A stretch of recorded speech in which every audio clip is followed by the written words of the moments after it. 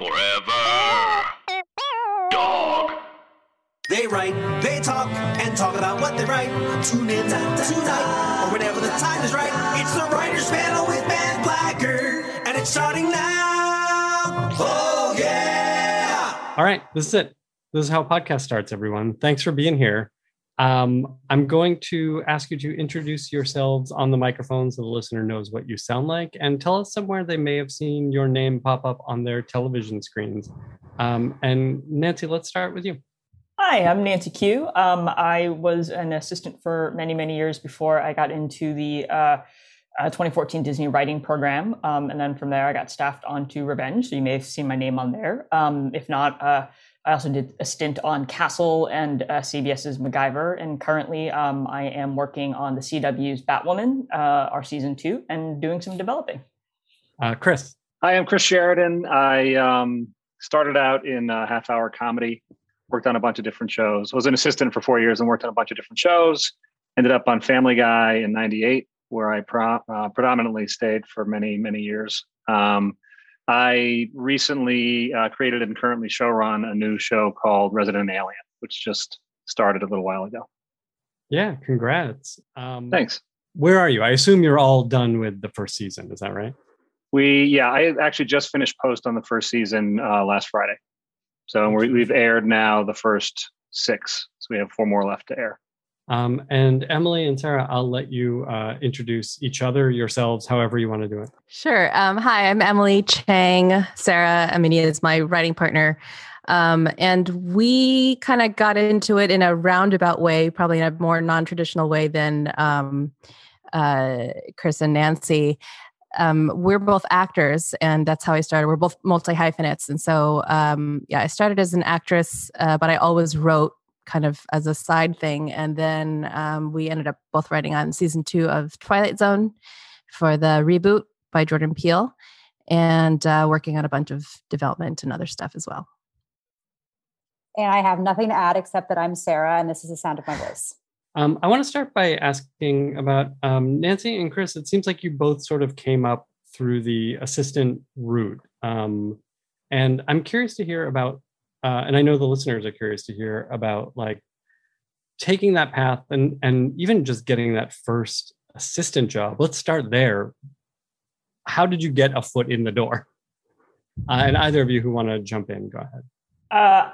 I got my route in a very awkward way. I was living in New York at the time. I just graduated college there right after September 11th. And so my ex-girlfriend at the time had currently moved out to LA.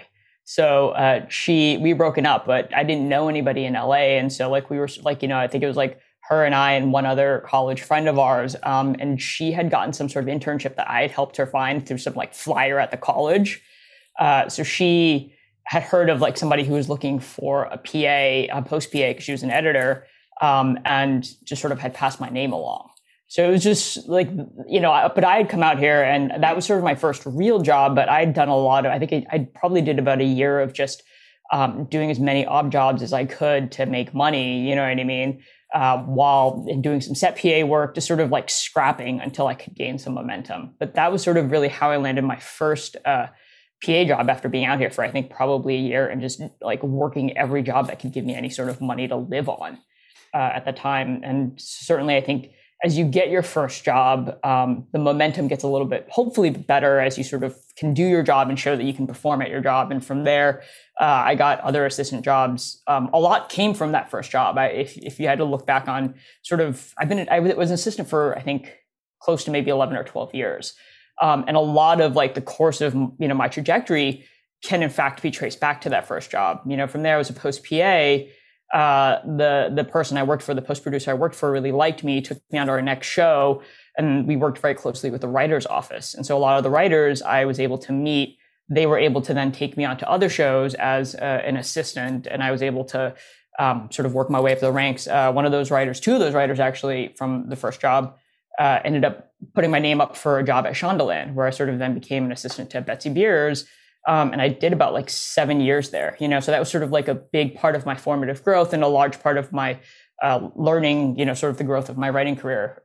But I think a lot of it is like you take the job you can, you learn as much as you can, you do the best job you can, and you hope you just sort of meet people who, aren't terrible people. And I just lucked out that a lot of the people I worked with were, sort of really awesome people who took me under their wing.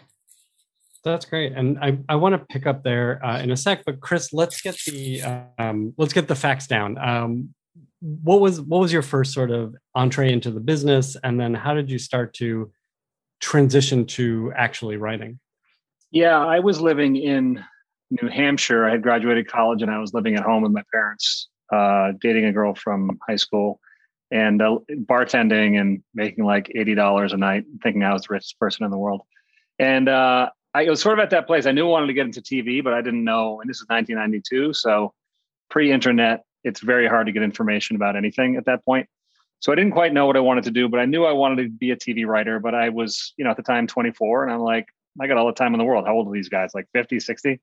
So I remember Cheers was doing their like 200th or 250th or something like that episode.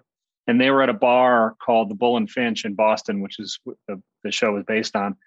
And they were all the writers, and the local channel was doing a thing on them. The writers and the actors were all there, and they're getting drunk and stuff. And they showed these two executive producers, Dan O'Shannon and Tom Anderson.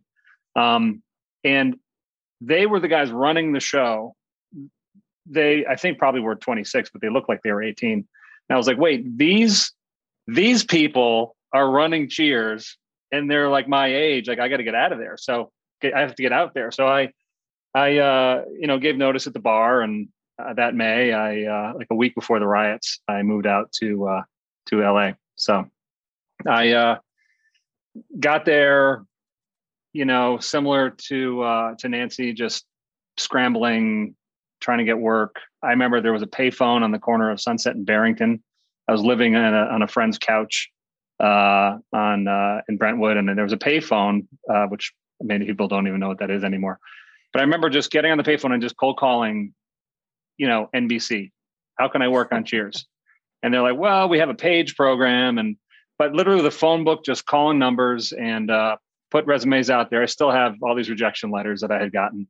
And ultimately, a friend of my uncle from years ago was out there working on a show, and I called him up and said, can we have lunch? And asked him, and his cousins were starting a show. So they passed my resume along to this producer, and I went in, and I think out of anything else, I think what she liked about me was that she knew that I drove out here with no job and was sleeping on a couch, making, calls from a payphone, which told her I probably was a hard worker. So they hired me, and, you just work hard. I got there before everybody. I left after everybody. I tried to learn everything. I wanted to be a writer's assistant because I knew at that point that getting in the room with the writers was a great way to learn it. So even when I was a PA, I would show up early and I would grab the scripts off the shelf and I would just type them all in and try to get my typing faster and faster. And an opening opened up about 4 months later as a writer's assistant. I was able to talk my way into it, and just worked really hard. And one of the things that I have noticed on that end, and then also when I was in another position of hiring, is that you'd be surprised, as hard as it is to get your foot in the door, people finally get their foot in the door. You'd be really surprised how few of those people work really hard. It always amazes me that there's so few people out there who really put a lot of effort in. And if you do work hard, people will notice and want to help you. So I found, myself working hard, and I think people appreciated that I was putting the effort in, and they were willing, what do you want to do? Do you want to be a writer? Do you have a script? So I worked on a couple different shows, and as an assistant, you want to ideally be on a show that's going to be around for a while, and you can sort of move up the ladder. But certainly then that didn't happen. If you're lucky to get on a show that lasted all season, it would probably be canceled after that. And that happened a couple times.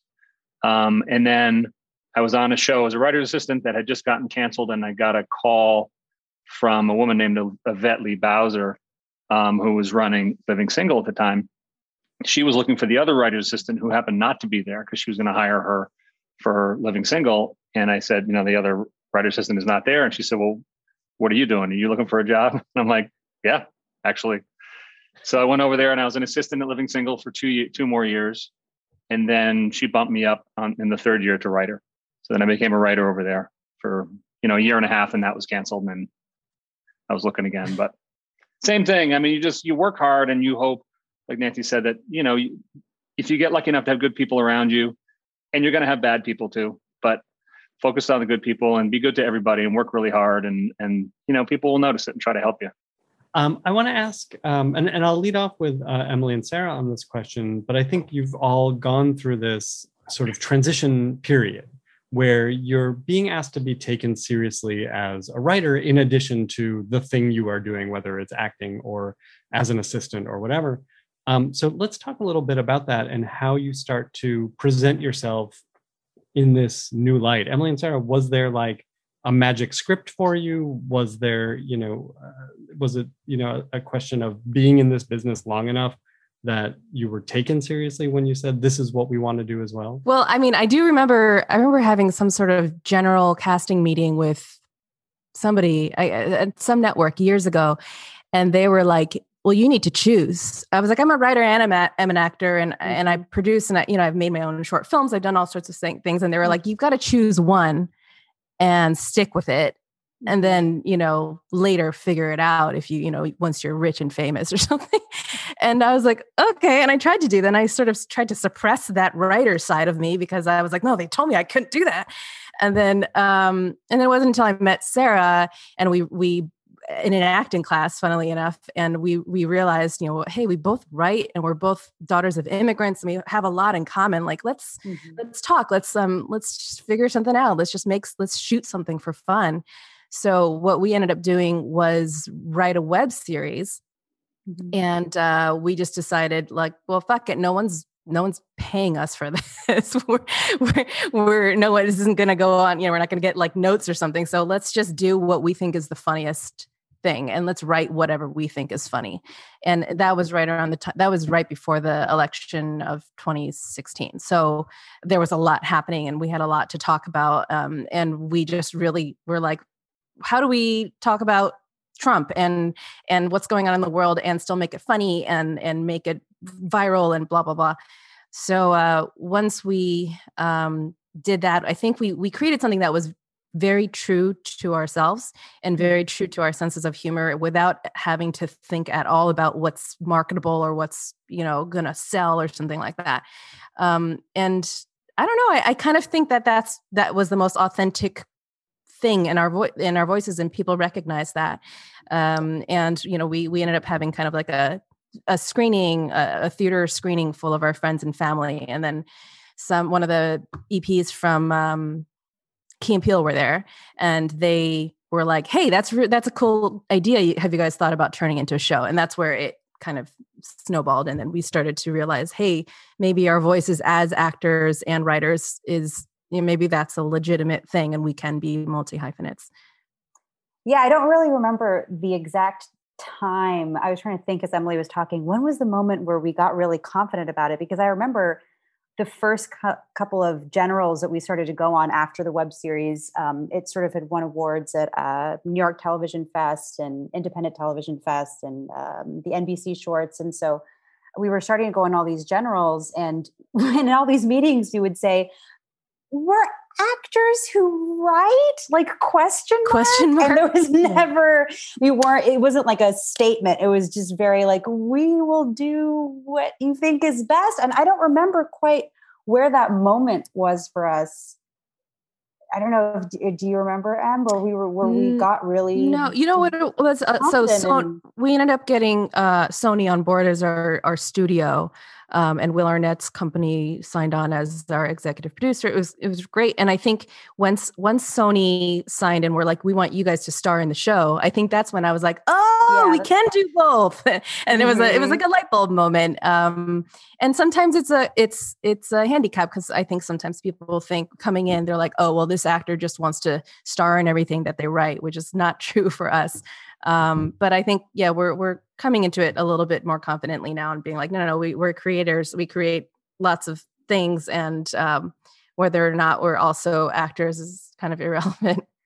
Yeah, but it was this kind of really sweet moment when Sony hopped on board as our studio, because we had created the web series out of a need or out of a lack, actually, of the roles that we were seeing for actresses of color at that time. So everything that we were auditioning for, like I'm half Iranian, And so all the stuff that I was going out for Middle Eastern wise at that time was all related to ISIS. I was like, I just can't do this shit anymore. And Emily was going through a similar trajectory where everything just felt so limiting and stereotypical. So it really came out of a need for us to feel seen, but also sort of write what we wanted ourselves to play, write the roles we wanted to see ourselves in. And so when Sony, came back and were like, we want you guys to star in the show that you also are going to write. I think, yeah, you're right. That's probably the moment for us. We're like, okay, we can declare that we are multi-hyphenates and we don't have to choose. We're going to do both. And some months we do more acting and some months we do more writing. And that's just the way it's going to be. Let me ask the same question. Nancy, as you were coming up as an assistant, like, how do you make it known that this is not the end all and be all for you? You want to do what your boss does.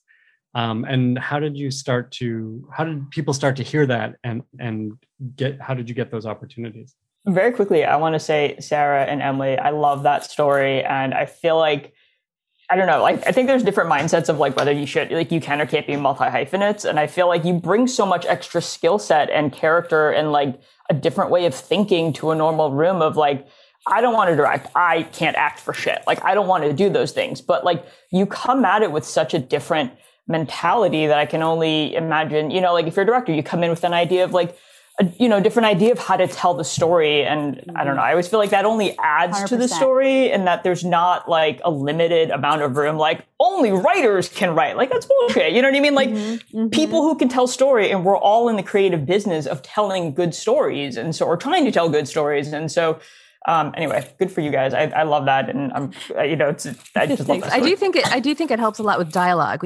Every time we're trying to figure out a scene, just we act it out and we're like, oh, this person would never say this, like, and I've heard that they did that on Freaks and Geeks as well. And it was just sort of like stretching it out and seeing how naturally it would come up. Right. As opposed to me who like runs into like the bedroom now that we're in COVID and I like am trying to recite a line to my wife who is not in this business and it's just like a disaster. You know what I mean? It's just, she's like, this is all terrible. And I'm like, I can't do that. Anyway. But to your question, Ben, I think a lot of it is, and I think Sara and Emily sort of touched on it a little bit too. A lot of it is just being brave enough to say that this is something you want to do.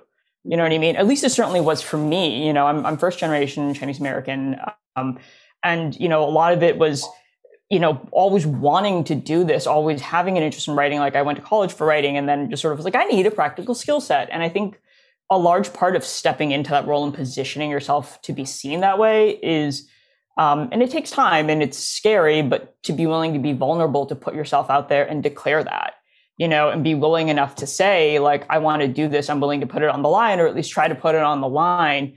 And I think when you start being able to say that helps people see you in a different light, and certainly I think too, something that Chris touched on a lot too, a way, at least, when I was coming up as an assistant, to position yourself to be seen that way is, you do the job that you're given. And, I think we used to say this when I was an assistant hiring other assistants, like everybody going for these jobs, like you're all exceptionally smart humans, like you're all like, nobody's job is to get coffee for anybody, like you are much smarter than getting people lunch, like, assholes like me lunch, you know what I mean? But if you do that well, it sort of is an indication to people, okay, like to what Chris said, there's a good work ethic.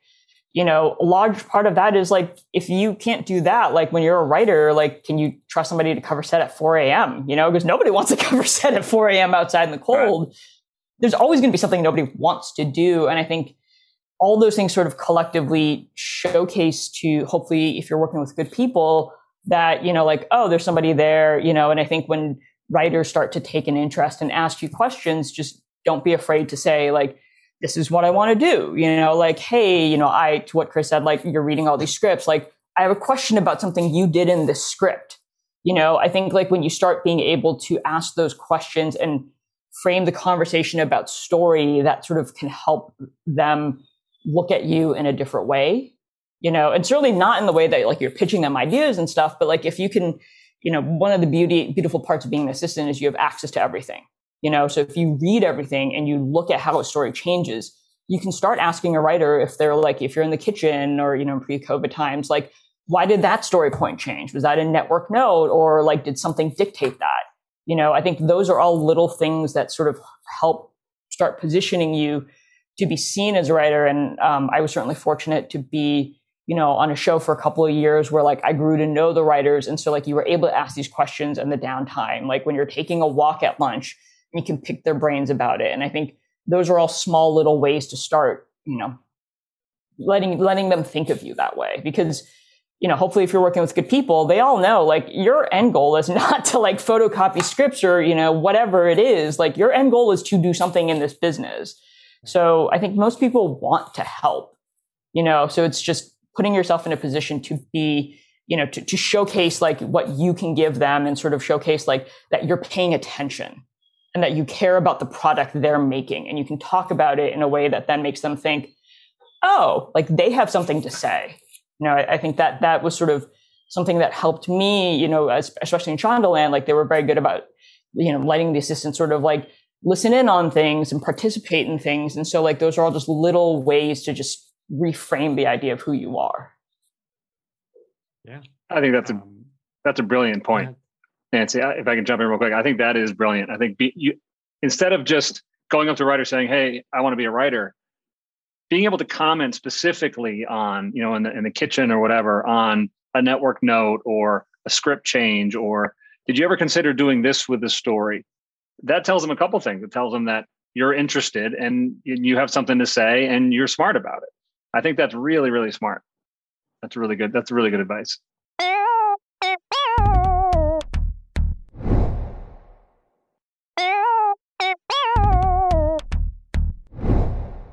I want to skip ahead now just to ask all of you about some of the recent stuff you've worked on, where we've most recently seen your name. And the thing, you know, I've been doing this podcast for a long time, and the advice that always comes to writers is show your passion, write what you know, write yourself.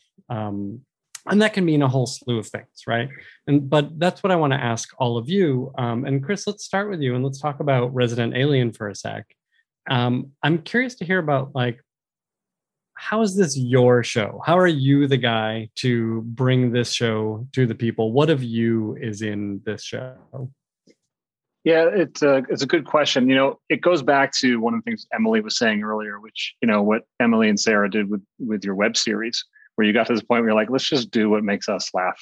You know, I think that is so important, because that target that you're sort of taught to try to hit out there in the business changes every millisecond. So you could, you know, what is the business looking for? Oh, buddy comedies. Okay. Start writing that. Within 4 weeks, it's grandparents and grandchildren. And then what? You know, we early on Family Guy, and this is a very long time ago, we had just started and we were a couple of years in, and we were clearly getting canceled because we had 9 time slots in, like, you know, 10 episodes or something. No one was watching it. I mean, very small group of people were watching it. And we knew we were getting canceled, and we finally said, you know what, we're getting canceled anyway. Let's just do what makes us laugh. And we started just doing really weird, dumb stuff. You know, like we did this thing early on where, you know, Peter's running down the street and he falls over and hurts his knee, and he just winces and holds his knee for like 30 seconds, like someone would if they fell. So funny. I love that. And it doesn't make any sense. Like, and the reason it's funny is because it's like they took the time to animate this. Like subconsciously you're aware that someone drew this shit, right? And we did it because it was making us laugh. So we started doing weird stuff like that. And that is one of the things that ended up sort of separating us from The Simpsons, which we were compared to, rightly so, because the show is very similar. But the sense of humor sort of shifted at that point, but it only shifted for the same reason that Emily and Sara made their decision about their web series, which is you get to a point where you're like, if I'm not making myself happy, if I'm not making myself laugh, why am I doing this? And I've sort of kept that with me a long time. So when Amblin came to me, because I'd worked with those guys before, I did a pivot about 7 or 8 years ago to try to go from half-hour comedy into drama. And so I spent a couple of years developing a drama spec, because I couldn't just go into drama because no one would accept me, because I've only had done a half-hour comedy. And so I had to write a spec to sort of show that I could do it. And I went out with it, and I didn't sell it, but it did open some doors. And then Amblin had this graphic novel called Resident Alien, which they sent to me and said, would you be interested? And I read it and I really loved it. It was a little bit different than the TV show, but at the heart of it, it's an alien who crashes to Earth and observes human nature. And I took that mindset that I had learned back on Family Guy of I don't know what they want. I'm just going to do a show that I would want to watch. And then, because I know the process, I had been through it many times before, and I had sold pilots and I had tried to hit the target. And there's nothing worse than going against your gut and writing something, not that you want to write, but you think they want. And then you do that, and then it doesn't get picked up anyway. And it's like, well, why did I just waste a year and a half doing that? I figured this thing's never going to go.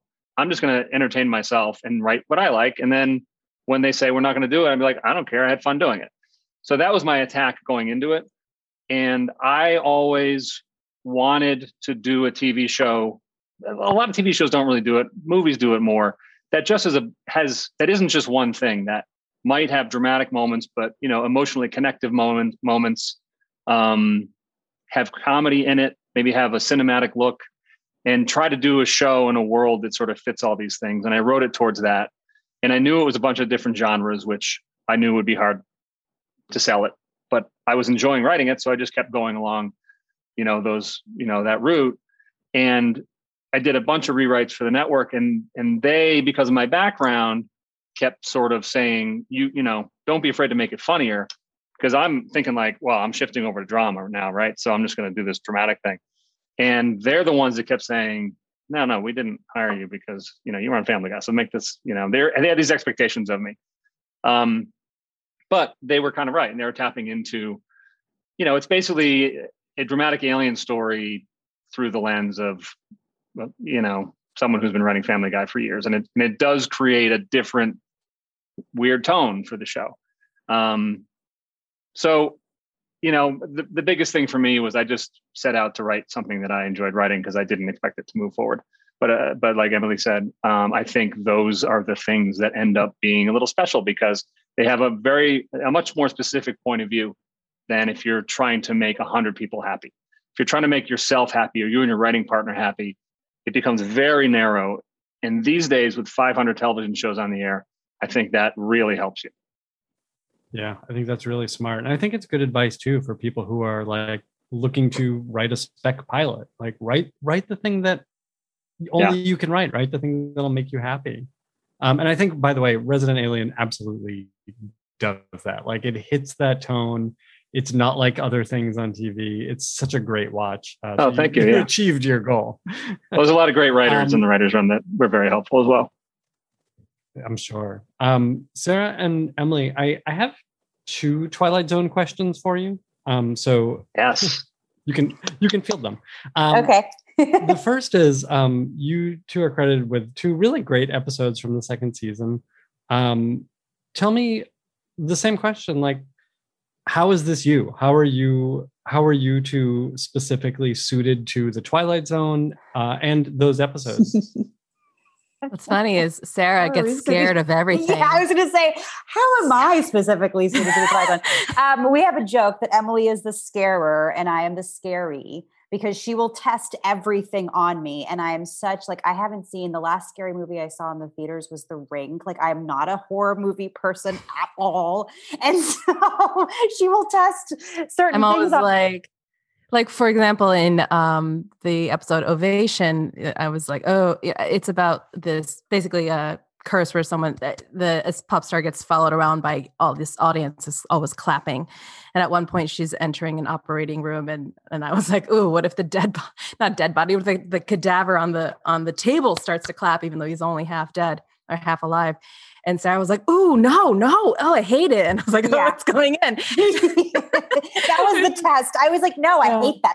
That's God, that's terrible. It's too creepy. Yeah. How is it us? I feel like it's weird because the Twilight Zone is obviously a classic show that's had many iterations, but like I always think of the original amazing Rod Serling classic, which is my favorite. I used to watch it as a kid on like 4th of July when they had those 24-hour marathons. And it scared me so much. But they also weren't just straight horror. They had that kind of strange and uplifting and weird feeling. And every episode was different. And that was the fun thing, I think, about working on it. It was like, basically, it's basically an anthology show with a through line through all of them with the narrator, who is now Jordan Peele. But basically, because of that, we get to create a new world for each one. It's almost like writing a pilot each time. Mm-hmm. I think, at least for Ovation, the one with the applause, that came as an idea to us, actually, where it was about like, it was a very general idea about like, what if somebody was always followed by applause? And that was how we were able to be like, well, as actors and performers, we were able to think about like how crazy, basically to put our selves into those shoes and be like, how would it feel to be on stage performing and have people clap no matter what you did, even if you were like just shitting out terrible stuff. Mm-hmm. At what point do you lose the motivation to create anything? And at what, or, you know, would that part of us like sell out and just be like, I don't care, I just want the applause. And so I think that's one way we were able to insert ourselves into it. And I think too, you know, because I'm speaking for myself, I was very intimidated, you know, because again, my experience is not watching a lot of sci-fi or horror. And so, you know, and because the show is so iconic, you know, I was going into it like, oh my God, are we going to be able to live up to this show and do a good job? And, you know, what was really comforting was that Jordan, you know, he's such a horror buff and a fan, but he also came from comedy. I mean, he did Key and Peele, and he's just this hilarious guy. And so that sort of gave me comfort in going, okay, Emily and I, we have most of our experience in writing comedy, but we can bring that and infuse that, just like Chris said, you know, you can infuse that, your experience and your background and your point of view into these Twilight Zone stories. And that's what was really fun for us, because at the beginning I was like, I can't. Well, I think that follows the original Twilight Zone. There's humor in it. You know, like there's funny stuff in there, even though people think of the original, you know, we always think of like, you know, the pig faces or Monsters or Maple Street or something like that. But there's a lot of humor in the old one as well. As far as Meet in the Middle, the other episode we wrote, I'm a huge fan of rom-coms, and I feel like rom-com and horror doesn't often go together. But that was our way in. I don't know. It's a weird way in, but I think in the end, what it was about the relationship between these two people. In the episode, it's a guy hears a voice in his head, and it's a woman who's speaking to him telepathically from thousands of miles away. So it becomes like a romantic comedy of him and this person in his head, but you're never quite sure, is he crazy, or is there actually a woman out there? But yeah, I think the way into that was our love of comedy, rom-coms, and just watching that unfold. And I think our initial meeting with Monkey Paw, when they were looking to hire freelance writers for season 2, you know, we came in with a bunch of ideas, but the one that we led with was an idea similar to the one that ended up being Meet in the Middle, which was the episode that we wrote. It was another rom-com about like some sort of alien like an invasion. Alien rom-com idea. And, you know, it was good that we just, like Chris said, we kind of didn't do what we thought they wanted. We were like, hey, we're just going to bring in things that we think are weird and cool and us, and that we can kind of execute. And if you pass, you pass. And if, you know, you don't, great. And, you know, it just ended up working in our favor. And we had such a blast writing Meet in the Middle, and I'm really proud of it. Emily's really proud of it. It was just, it's got all the Twilight Zone-y elements of it, but it's also really funny and romantic. And I don't know, I'm happy with how it turned out. Yeah, it's super weird. Yeah, it's weird. It's weird, which is very us. We're weirdos. Yeah. We're total weirdos, the two of us. So we couldn't tell.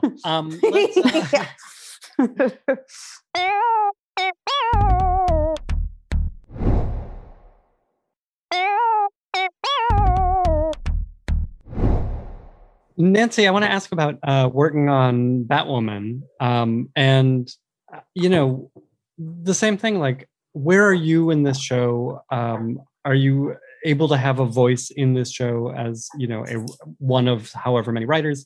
How is it a personal story for you? Yeah, I mean, I think something that Sara and Emily and Chris all touched upon, I think, is true nowadays of a lot of entertainment, is that there's a lot of cross genre. You know what I mean? Like, Chris started out in comedy and went to a 1 hour show, but a lot of 1 hour shows these days have a lot of comedy. And sort of to what Sara and Emily are saying, like, you guys started out in comedy, but went into this horror genre. I think there's a lot of opportunity in television now. Just like those lines have blurred. And on a show like Batwoman, or even like Castle or something, what's nice about them is, on Batwoman specifically, like, certainly we're a superhero show. You have to have certain things that you do. You know what I mean? She's got to punch somebody. She's got to fight somebody at some point. She's a superhero. But, you do have the ability to infuse, if we happen to have a case of the week, like, your point of view on what it can be. And certainly in our room, like, what drew me to the show was she's a queer superhero. The original incarnation, season 1, Kate Kane was canonically in the comics queer. Kate Kane left our show, in season 2. We have a new character that we've created named Ryan Wilder, who's sort of the opposite of Kate Kane. And I think that just sort of gave us all this breath of fresh air because, a lot of like the Bruce Waynes, the Kate Kanes, like, they're all these like wealthy people who were able to build this vigilante identity. Our new character, Ryan Wilder, came from the streets, like, she has street smarts. She doesn't have the money. And so she has a different view of justice and how the justice system fails, and I think, at least specifically for us, this season has opened up a lot of conversation for the writers in the room to sort of open up about our own experiences with that, like, our points of view about that. What does it mean to have a Black queer superhero? Like, what does that mean in terms of representation? And I think that informs a lot of the stories that we're trying to tell, or at least that we're discussing, and it opens it up to a much more personal way. Like, for me, a lot of, whether it's, again, like a Castle show or a MacGyver show, or like it's a spy show or like a Batwoman show, there are these fantastical elements, but so much of it is grounded in like the, why do we care? You know what I mean? Like, what about this character is, and what the struggle they're going through is something I'm emotionally connecting to. And I think if we as writers can sort of open ourselves up in hopefully the safety of a room about our own personal experiences, I think that infuses the character with a lot of lived reality. That like, by sort of explaining like my queer experience, which is different from another writers on our shows, that the sum of that can be some sort of like Ryan's or Kate's or whoever's, and it makes it feel much more real. And I think that's what connects it to an audience. And so I think you kind of always just have to come from that place of like, just being as honest about the story you want to tell and taking a shot, like, you can pitch the stories, like, they may not fit. A good example on our show is we just had an episode air, episode 4 of season 2. And there's a villain on it who's a new villain. Her name is a Candy Lady. This is a story that one of our writers, Amini Gilbert, pitched last season. It didn't quite fit in season 1, but we all love this story, this villain of a woman who essentially lures kids that the world doesn't notice, sort of poor, underprivileged, underserved kids, and sort of kidnaps them, sort of part of the, that particular system, and how the world just doesn't care about that unless you're a specific kind of child that, might look better on a newspaper, for instance. And that was something that we all loved, and it just didn't fit in season 1. But once we had a new Batwoman, it reframed that story in a way that we could tell that, that she, as somebody who, came up through a certain system, could advocate for this child who was taken and sort of call out the people who weren't paying attention to that. I think that that's sort of a good example of like how you can infuse that personal. And again, like, you still have to add a couple of, fantastical comic book elements to it. There's a fight, but that particular truth, I think, was something that Ebony, our writer of that episode, had felt really passionate about, because she'd done a lot of work in that. So I think that's sort of an example of like, it doesn't matter the genre. Like, there's always an opportunity for humor. There's always an opportunity for like a scary moment, all these other things. But I think what grounds all of it is like that human experience, like for Emily and Sara, that sort of humanity of like, what does it feel like as an actor to always crave this thing or want this thing? And like, now you have this thing. And, sort of like for Chris, like, what is the show you just want to see? I think if you fuse it with a lot of just sort of emotional truth, which sort of sounds like a woo-woo word, but I think there's some, reality to that, then hopefully your audience sort of can connect with it, because otherwise it's just sort of, it's just a story, which they're all stories. But I guess for me, the stuff I always gravitate towards most is like what makes me feel something. And I think by like for us writers, if we were able to sort of put that in our writing, then that makes the writing better and the storytelling better. Absolutely. And I'm gonna follow up on that in a second. But before I do, because we'll start to wrap up, I want to ask Sara and Emily, do you have any questions about Family Guy for Chris? I don't have a question. I have a comment. I'm not lying to you. My brother and sister's favorite show of all time. Oh, is that right? They're 27 and 25, and they favorite show, constantly sending me, I don't know if it's GIFs or GIFs, whichever it is, constantly sending me memes, just favorite show of all time. So I'm not a cool sister, but today I'm a cool sister. So thank you. That's very cool. That's good to hear. Are they a little disappointed that you're like off writing other stuff? They're just disappointed in me in general. I feel like I'm just like the lame older sister. So I can never do anything cool in their eyes. But today I win. Today I've won. Thank you. Twilight Zone was pretty cool. They don't care. They don't care. I want to pick up on something that Nancy was talking about. And, it's a tough question, but like it's a process question.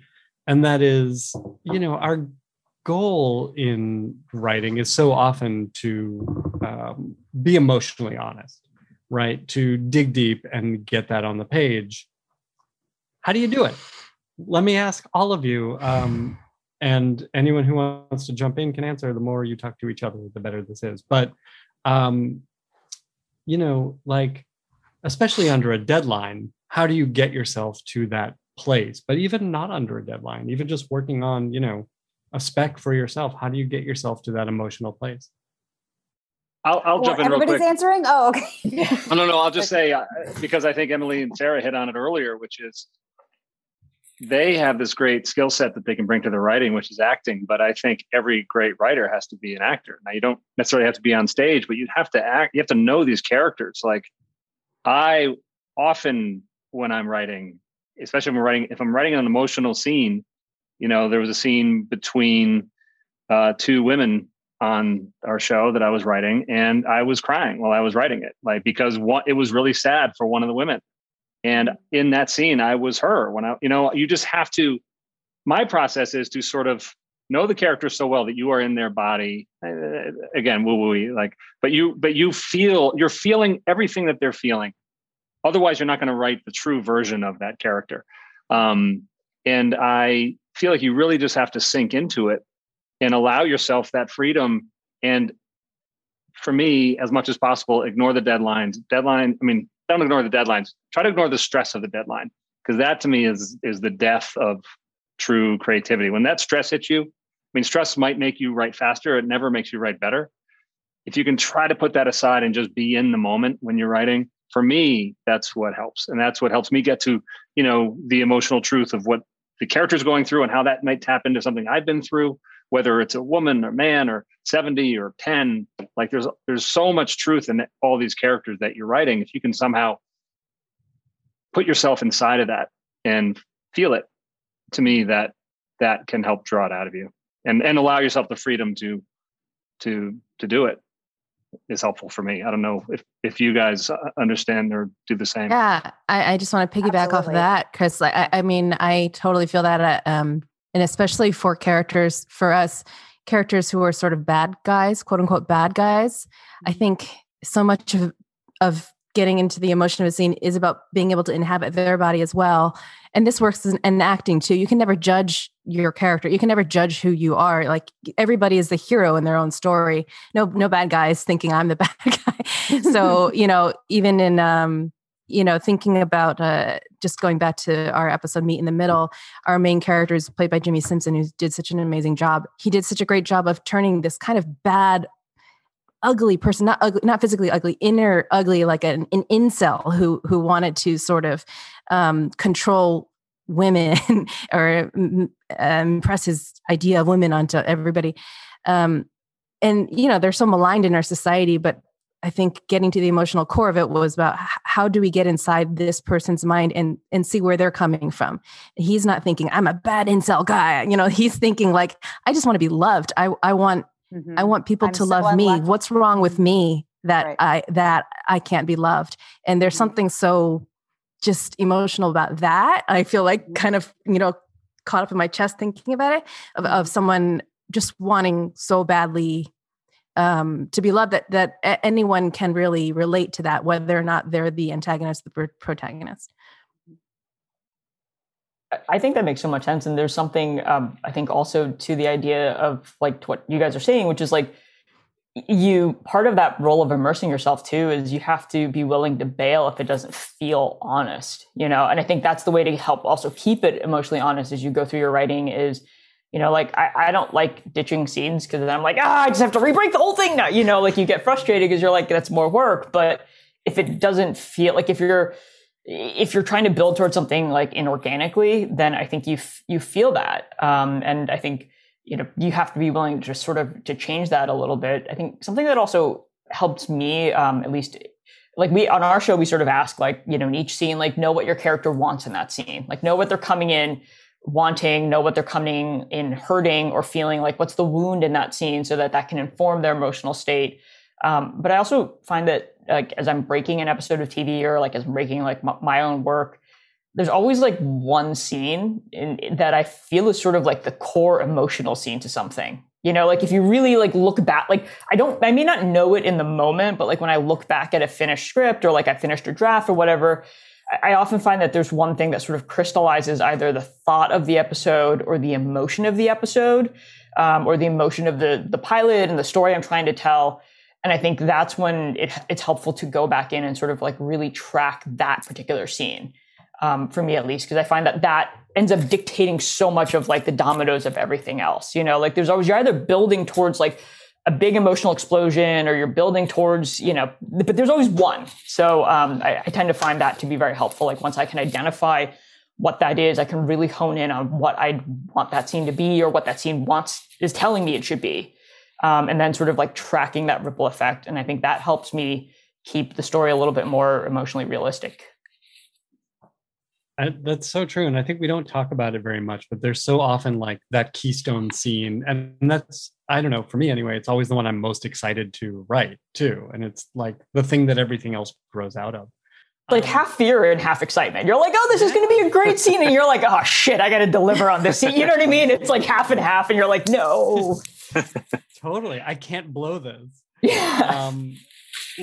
Let me wrap up as we always do by asking you what you all are watching on television these days. What's getting you excited or inspired? What are you talking about with your family, your loved ones, the room that you're in, your writing partner? Chris, what are you watching these days? I just finished watching a show called Broadchurch. And I don't know if anybody's seen that, but it's not new, but it's incredible. Yeah. And I feel like other shows have started. People don't know what it is. It's Olivia Colman, is that her name? Mm-hmm. Yeah. A British crime drama that's just so brilliantly done. I just finished that, and then we just started The Fall.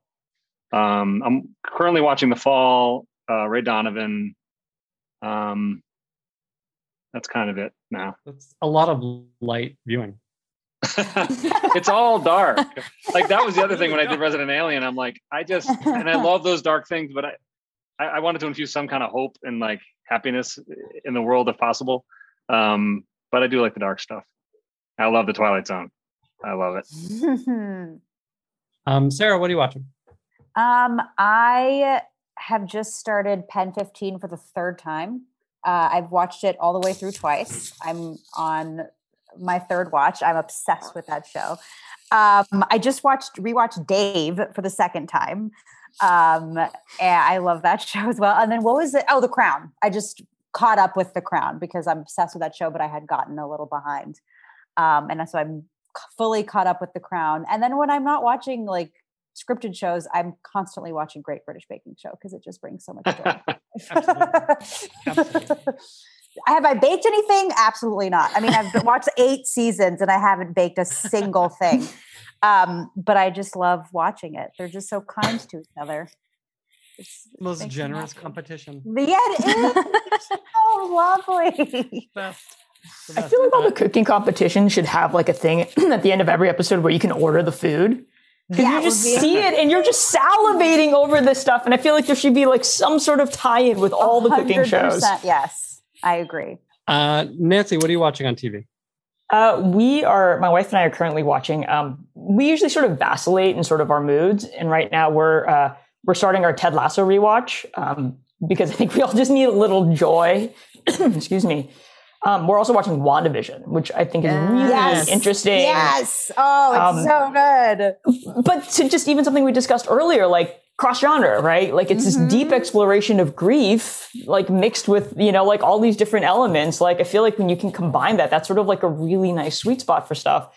So we are very excited and very sad for the finale tonight, that will, right? And then you have to stay offline because I don't know who these people are. Like I'm like old now. Like I don't like, I'm like, who are these people staying up to midnight and then like posting immediately about it? I'm like, no.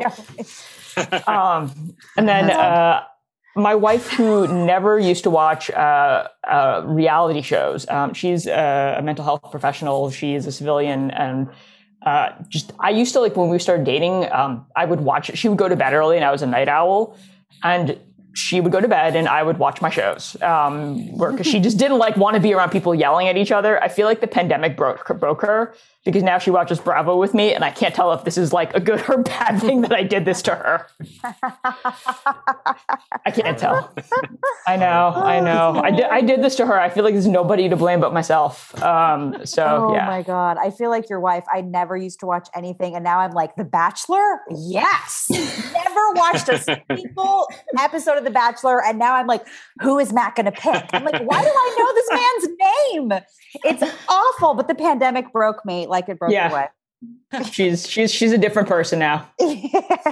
I have one for both of you, which is another gentle reality show called Grand Designs. It's a British architecture show.